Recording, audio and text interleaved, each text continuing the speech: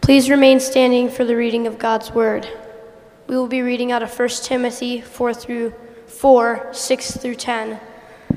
If you put these things before the brothers, you will be a good servant of Christ Jesus, being trained in the words of faith and of the good doctrine that you have followed. Have nothing to do with irrelevant, silly myths. Rather, train yourself for goodness. For while bodily training is of some value, godliness is value in deserving of full acceptance. For this is the end we toil and strive, because we have our hope set on the living God, who is the Savior of all people, especially of those who believe. This is the word of the Lord. Thank you, Isaac. You may be seated. Well, good morning. And welcome to Disciples Church. It is so good to see you, so good to have you here with us today. Good to hear you singing today, and so glad that you're able to join us this morning. So turn in your Bibles, if you're not already there, to 1 Timothy chapter 4. 1 Timothy chapter 4. My name is Jonathan Mosher, and it's my privilege and honor to be able to open up the Word of God with you today. As we come to this text this morning, if you've been with us throughout the earlier portion of our series in 1 Timothy, one of the things that we've talked about is the idea that these false teachers had come into the church. They had promoted legalistic ideas. They had become obsessed with what's called endless genealogies, the idea that there was secret importance to be found in Scripture that was not immediately apparent and could only be ascertained through living this ascetic lifestyle, this lifestyle where you were intentionally depriving yourself of good things that God had intended for you in the pursuit of this secret knowledge. And so one of the things that we have talked about at length, not only in this series, but throughout our time as a history of Disciples Church, is that Christianity is not primarily about the do's and the don'ts. It's not primarily about laws or standards. And yet at the same time, as we come to a text like this one in 1 Timothy chapter 4, what we find is a list of do's and don'ts. But the difference, of course, between what Paul is recommending in 1 Timothy chapter 4 and what the false teachers were promoting, as referenced earlier in the chapter, is that Paul does not present these ideas as legalistic standards by which you attain God's favor. Rather, what he gives us in this text is instruction explicitly for pastors, particularly Timothy, but also truths that are applicable to all those who would claim the name of Jesus Christ. Principles that lead us into faithful following of Jesus Christ. And as we come to these verses, Paul is expressing this particular responsibility of Timothy, and by extension, the preacher of God's word, as it pertains to addressing the errant doctrine of false teachers. You'll remember last week in particular, we addressed that the false teachers in Ephesus were telling the people not to eat certain foods, potentially not to partake in certain drinks as well, and recommending to them that they abstain from marriage and ultimately sexual activity as a means of pursuing holiness. This was instruction that was well outside of the established Scripture. It was not inspired by the Holy Spirit. It is not confirmed by God's Word. And yet these individuals took it upon themselves to create around true Christianity a religious structure and system, a lattice, as it were, by which people could climb their way to God. And Paul responds to the claims of those teachers by calling them insincere liars who, having claimed the theology of demons, now have seared consciences. And if you're thinking to yourself that those are pretty harsh words, you'd be right. I mean, Paul does not hold back on his criticism of these false teachers, but his correction for them was necessary because these teachers were doing what was in the mind of Paul unthinkable. They were trying to add to the radical simplicity of the gospel. See, the gospel in a nutshell is the idea that Jesus, the Son of God, lived a perfect and holy life for you because you could not do it on your own. That he died a cruel and torturous death that had been reserved for you because he loved you so much and wanted to make you his own. and that upon that death he then raised from the dead to give you new life and new desires and new affections. You see, the gospel begins and ends with Jesus. It is God who starts the work in us. It is God who carries that work through to completion in our lives. It is God ultimately who completes that work in us and draws us to glory. It is God from beginning to end that carries through the work of the gospel. And when we are tempted to add anything to the finished work of Jesus, we are being drawn away, according to Paul, by the doctrine of demons. It's as if demons have their own seminary and their own theology. They've got their own little system of belief. And when you believe that anything outside of or in addition to Jesus provides your salvation, you are buying into demonic theology. Those are strong words of correction. And the question pops to our mind, well, how actually is that demonic? How is that demon-influenced theology? And I think in order to see that, we need to remember the exchange between the serpent and Eve in the Garden of Eden. We find that exchange in Genesis chapter 3, beginning in verse 1. I'll read it for you aloud. You're welcome to read along if you like, but here's what it says. Now the serpent, that is Satan, was more crafty than any other beast of the field that the Lord God had made. He said to the woman, "Did God actually say, 'You shall not eat of any trees in the garden'?" And the woman said to the serpent, "We may eat of the fruit of the trees in the garden, but God said, 'You shall not eat of the fruit of the tree that is in the midst of the garden, neither shall you touch it, lest you die.' But the serpent said to the woman, 'You will not surely die. For God knows that when you eat of it, your eyes will be opened, and you will be like God, knowing good and evil.'" When we think about what sin is, and when we think about the harshness of God's judgment in addressing sin, namely hell, there is a part of us naturally in our humanity that bristles at the notion that God's wrath could be so severe for things that in our human eyes seem so minimal. But the proper understanding of what sin is that at its very root, it is a desire to place yourself in the position of God. It is cosmic treason. It is a declaration that the one true God of the universe is not in fact God, and that is a role and position that you deserve for yourself, that you become the arbiter of what is right and wrong, what is good and evil, what is acceptable and objectionable. And sometimes we do that in a very practical way, particularly for those who don't know Jesus. This is what they do. And they'll say something like, "Listen, I know that God tells me not to do that, but I think it'll make me happy." And so we determine that we know better than our own Creator what is good for our lives. We kick God out of the throne of heaven and we take his seat for ourselves. And as good religious Christians, our tendency is to condemn that attitude and of course I would never embrace that, nor would I be taken in by such a silly theology. I'm too smart in my faith to be drawn in by that, or so we think. But remember, Satan is crafty. And so he comes to us and he says, did Jesus really mean it when he said, "I am the way, the truth, and the life, and no one comes to the Father but through me"? Doesn't it seem more likely that God wants you to show your sincerity and your devotion by doing good things and abstaining from pleasure and really proving your seriousness? Does the Bible really mean it, says Satan, when it says a man is not justified by works of the law but by faith in Jesus Christ? Wouldn't it be helpful just to cover your bases in case? Isn't there some small part of this that depends on you? And so we fall for the trap of the Ephesian false teachers. And we say, yes, Jesus, plus. Forgetting, in the words of John Owen, that you contribute nothing to your salvation except the sin that made it necessary.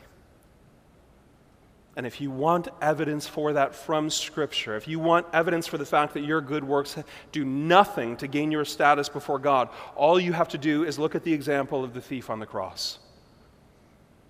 D.L. Moody said it this way: "The thief had nails through both hands so that he could not work, and a nail through each foot so that he could not run errands for the Lord. He could not lift a hand or a foot toward his salvation, and yet Christ offered him the gift of God, and he took it. Christ threw him a passport and took him to paradise." See, to indulge in Jesus plus theology is to fall into the trap of the evil one. And so Paul takes the lesson that he'd laid out in verses 1 through 5, and now he tells Timothy, your responsibility, Timothy, this young preacher, the young protege in Ephesus, is to declare before the people the simple, radical gospel, unadulterated, unabridged, in all of its beauty and all of its simplicity, the most radical news that a lost and dying people could ever hope to hear. Your responsibility, Timothy, says Peter, is to remind God's people of what they so easily forget. And so Paul continues in verse 6 by saying this: "If you put these things before the brothers, you will be a good servant of Christ Jesus, being trained in the words of the faith and of the good doctrine that you have followed."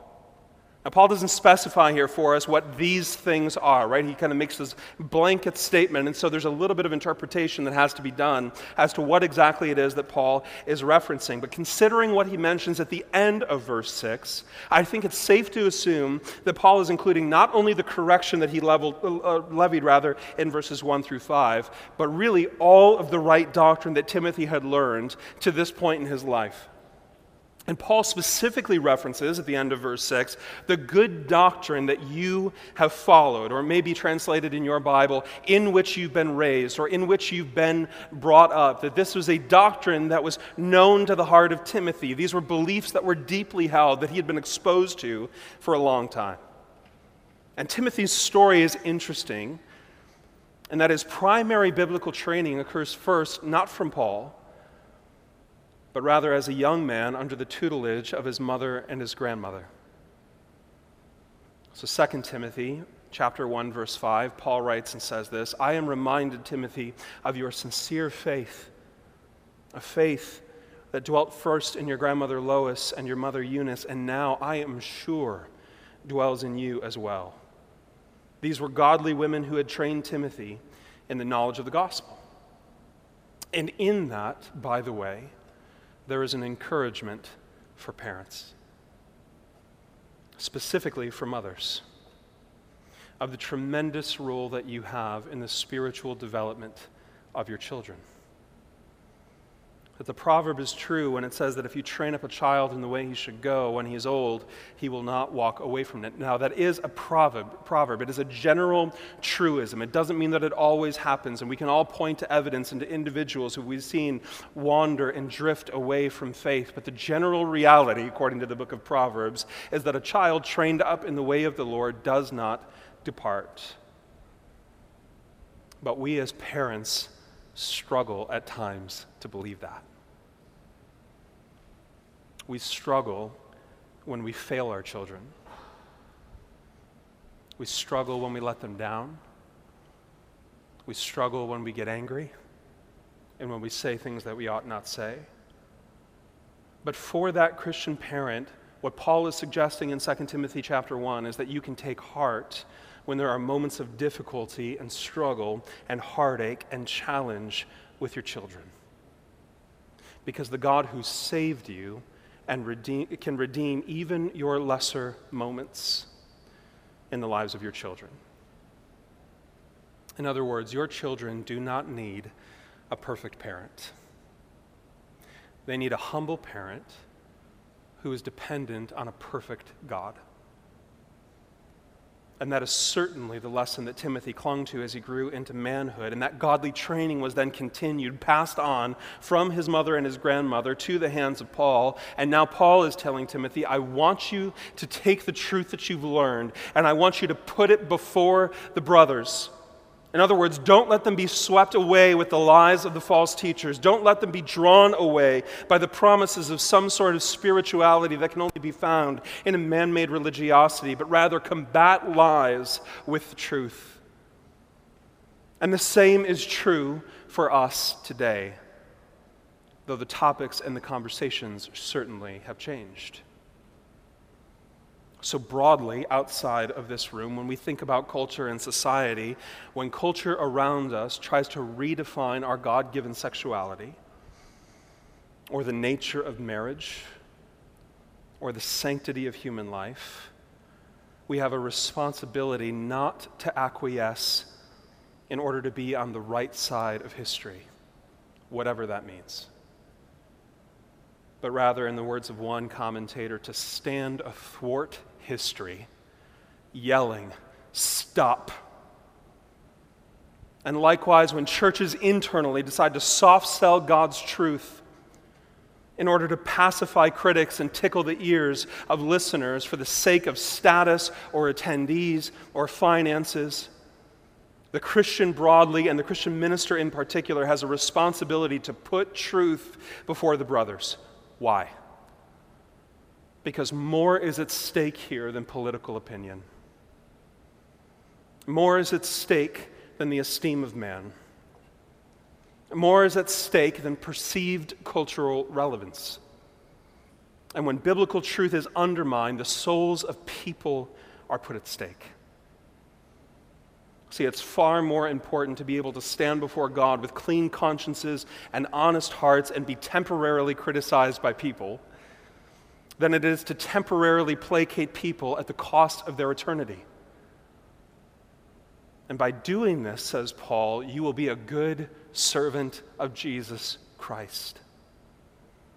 Paul continues, verse 7, have nothing to do with irreverent, silly myths. Now, unfortunately for us, Paul doesn't actually explain the particulars of what those irreverent, silly myths were, but certainly, at the very least, what he means is that Christians ought to be discerning.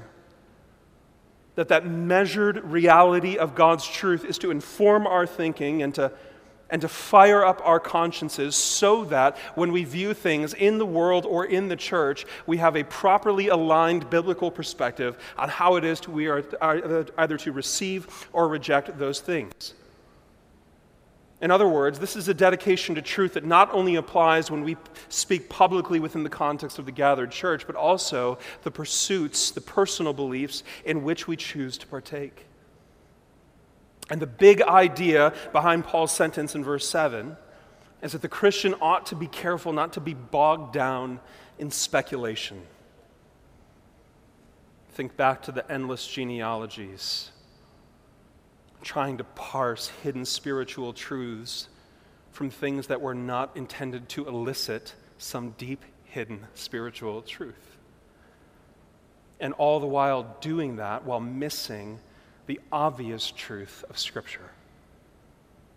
So understand what that means then for us, whether it's books that promise some sort of spiritual blessing upon the recitation of a particular prayer, or whether it's particular preachers that promise prosperity based on your financial donation to their organization, or whether it's so-called discernment bloggers or Christian radio hosts that spend entirely too much time and effort on the nuances of obscure biblical texts while assuming rather than explaining the gospel, it is incumbent upon the Christian to be discerning, wise, appropriate, as we determine, according to Scripture, what is true and what is false, what is important, vital, and what is of secondary importance at best. See, Paul is saying we don't want to be drawn away and caught up in meaningless controversies or unserious, silly things that become important to us. And every era has its own myths. I mean, for the Christians in Ephesus, they were dealing with myths in a very literal sense. They were living in a culture that still observed the old gods, the Greek gods and the Roman gods. They were observing and making sacrifices and worshiping these gods. But even more than that, according to one commentator, what controlled the lives of people was not the formal worship of those gods, but the folk religion that had slipped into their lives. Do this and you'll be blessed. Observe that and you'll have good fortune. And the truth is, for all of our right doctrine, folk religion has become just as important to the everyday life of many Christians as it was to the pagans of this era. So here's what I mean. We take principles of karma and we apply them to God. If I do this, God owes me that. If I abstain from this behavior, God will have to bless me. If I participate in this particular offering, God is obligated to reward me. Or we take principles of investment and apply them to God. If I give this much to God, certainly He will give me this much back, as if He's a celestial hedge fund. Or we take human traits and we apply them to God. God is disappointed in me as a Christian. He's angry at me as a Christian. He's judging me as a Christian. He's distant as a Christian. When God is promising that He's never far off for those who believe. Where God promises that judgment has already been meted out on His Son, Jesus Christ. And that while He disciplines us for our own growth and development in the Lord, judgment has already been handled. So here's my point. Let's not let our operating principle be some sort of folk religion informed by the irreverent, silly myths of our age. But let's let Scripture speak for itself and observe what it says. So he continues then at the end of verse 7, rather, instead of doing that, train yourself for godliness. For while bodily training is of some value, godliness is of value in every way, as it holds promise for the present life and also for the life to come. The saying is trustworthy and deserving of full acceptance. So Paul says, here's the alternative for you. Rather than participating in irreverent, silly myths, what you ought to do is train yourself for godliness. And that word train that he gives us is the Greek word gymnasi. It literally means strenuous exercise. He's saying apply yourself to the reality of what it is to be a believer. Discipline yourself in the understanding of God's word. Know who He is. And here's why that's important to us. So I came of age in the 90s. I grew up in the Michael Jordan era of basketball, arguably the greatest era in which to grow up, depending on what era you come from and who your favorite basketball star is. But I'm going to argue it was the best era in which you could possibly grow up, being a fan of the NBA. And so I remember watching the finals with Jordan and seeing the amazing performance he put on. And along with Jordan's success and the success of other superstars of that era, came along a whole industry of money-making opportunity for companies like Nike and Adidas and Reebok. And so there was an assumption, or a presumption at least, on the part of basketball fans that if I were to purchase those particular shoes, perhaps my game would improve. And so at the very top of the heap, you had the Air Jordans, you had that Nike logo, and then you had that famous, iconic Air Jordan silhouette on the back of the shoe, and people were dropping hundreds and hundreds of dollars on these shoes, thinking they were going to try to improve their game. And then Reebok, in an effort not to be outdone, released the Reebok Pump. Do you remember that one? Had the little orange ball on the tongue of the shoe, and you could puff it up, and the whole idea was that it'll give you extra, jumping ability. I'm not really sure what the principle was, but the idea was that somehow it was going to improve your game. But as I had friends who purchased those shoes, something became apparent. That no matter how much money they spent on their shoes, or which athletes endorsed the particular shoe that they were wearing, none of them actually improved their game in the slightest. Why? Because while they owned Michael Jordan's shoes, they had neglected to apply his work ethic. And Paul, in suggesting that growth in Christian maturity is not found in your outward appearance, but rather through intentional spiritual training. In other words, it is easy to look like an athlete, and it's another thing to be one. So Paul says, It's almost like physical exercise. And he says there's value in physical exercise. There's actually a benefit for it. It strengthens the body, it sharpens the mind, it contributes to healthy living. But Paul says while physical exercise benefits the body, spiritual exercise has both immediate and eternal benefits for you. So how do you avoid irreverent, silly myths? We take time to hear from God through His Word. We talk to God in prayer. We spend time with God in silence and in solitude. And we grow with others as we spend time and have conversations with them. Now remember, he's not suggesting the sort of legalistic self-denial that the false teachers were promoting, because what drives you toward actual godliness is not a desire to earn what you've already been given, but that you would begin to live with a new set of ideals and aims. That your life would begin to be lived with eternity in mind, conscious of what is to come. That your view of God would be informed and transformed by the Word of God. And Paul is saying the saying is trustworthy and deserving of full acceptance. And I think his statement there applies to what he just said in verse 8. Almost that it's a mantra. This is true and right. This is a true ism. This is something you can hang your hat on. That physical training is beneficial but temporal. And spiritual training is beneficial but eternal. And it continues, verse 10. For to this end we toil and we strive. Why?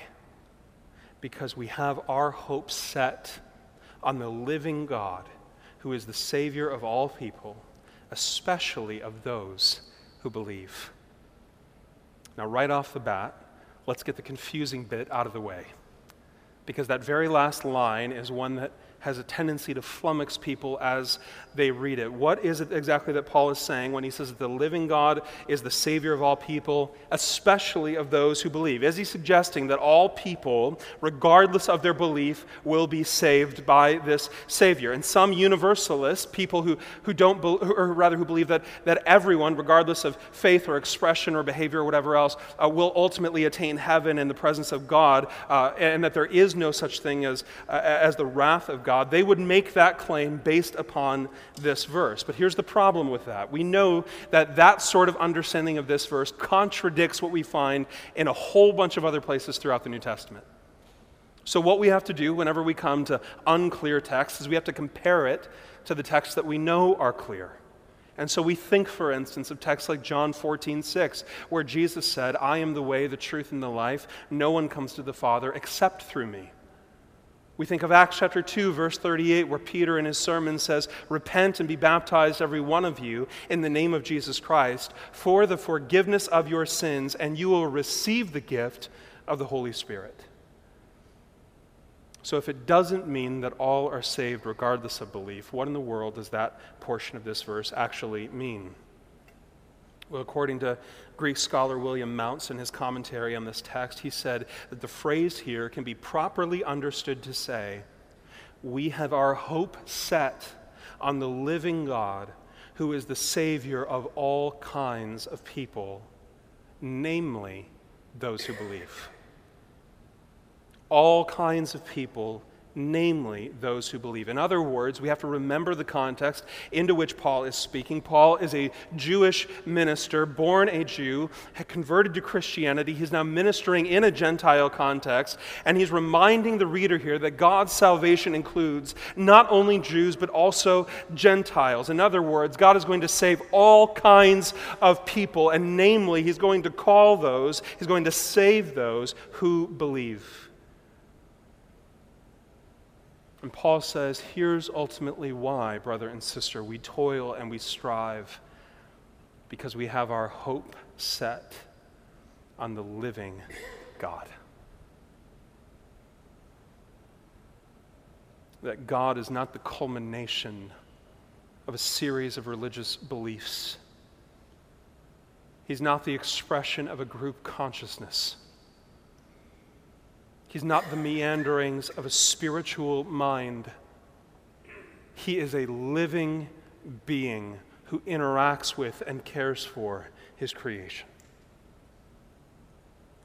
The reason we toil is not found in ourselves. Our hope is not in our accomplishments or even on our spiritual discipline, though as we just learned, there's tremendous value in that, but rather our hope is set on the living God. In other words, the reason that we're able to put truth before the brothers, regardless of how it's received or what people think of us, the reason we're not going to be drawn into irreverent, silly myths, the reason we're going to train ourselves for godliness is because of the hope that we have in the living God. And think how much encouragement that must have been for young Timothy. Here he is, a relatively young man, potentially overwhelmed with the responsibilities of shepherding and pastoring this church.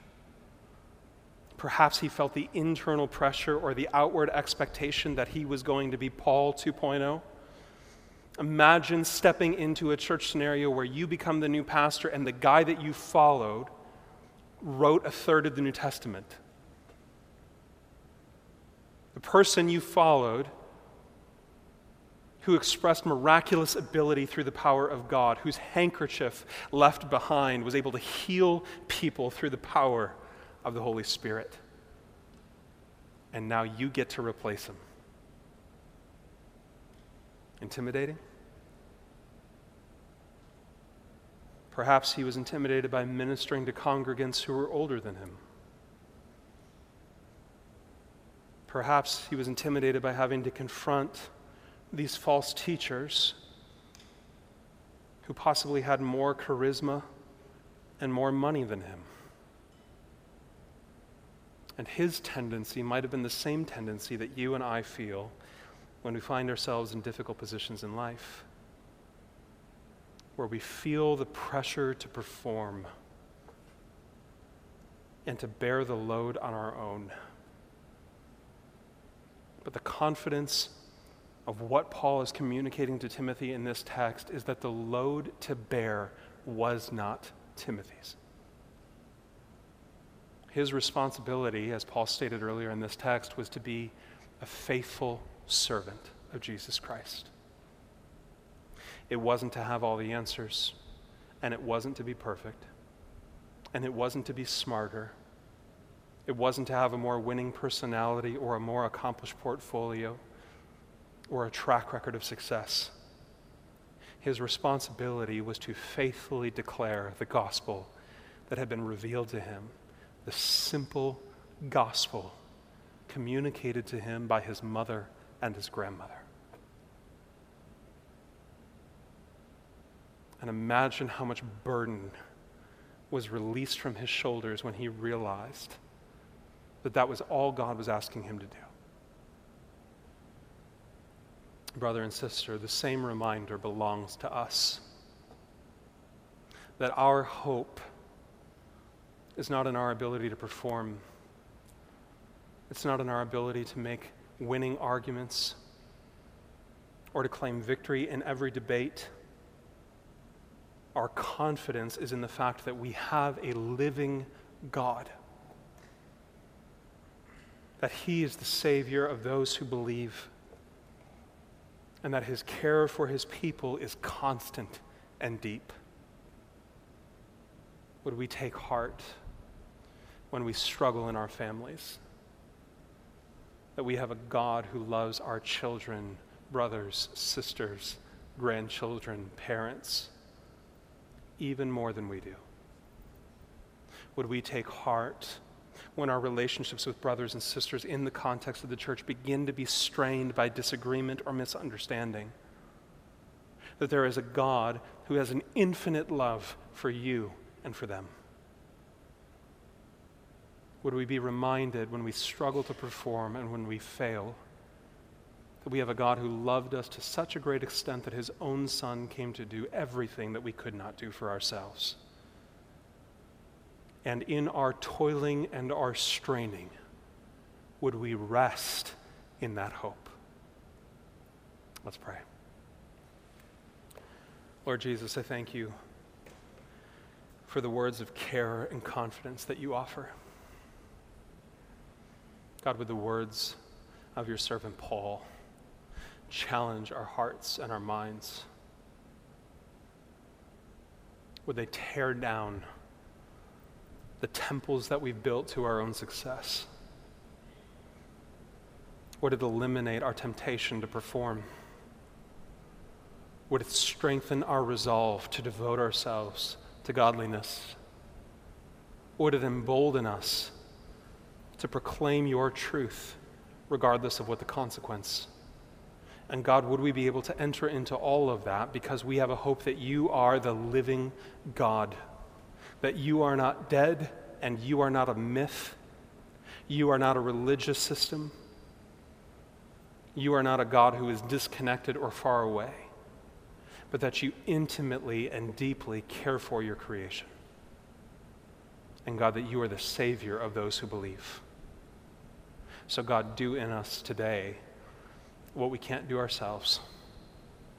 Stir up in us what we are unable to muster, and embolden us to live a life that would be pleasing and glorifying to you as faithful servants, resting in your perfect love. And it's for your beautiful name that we pray. Amen.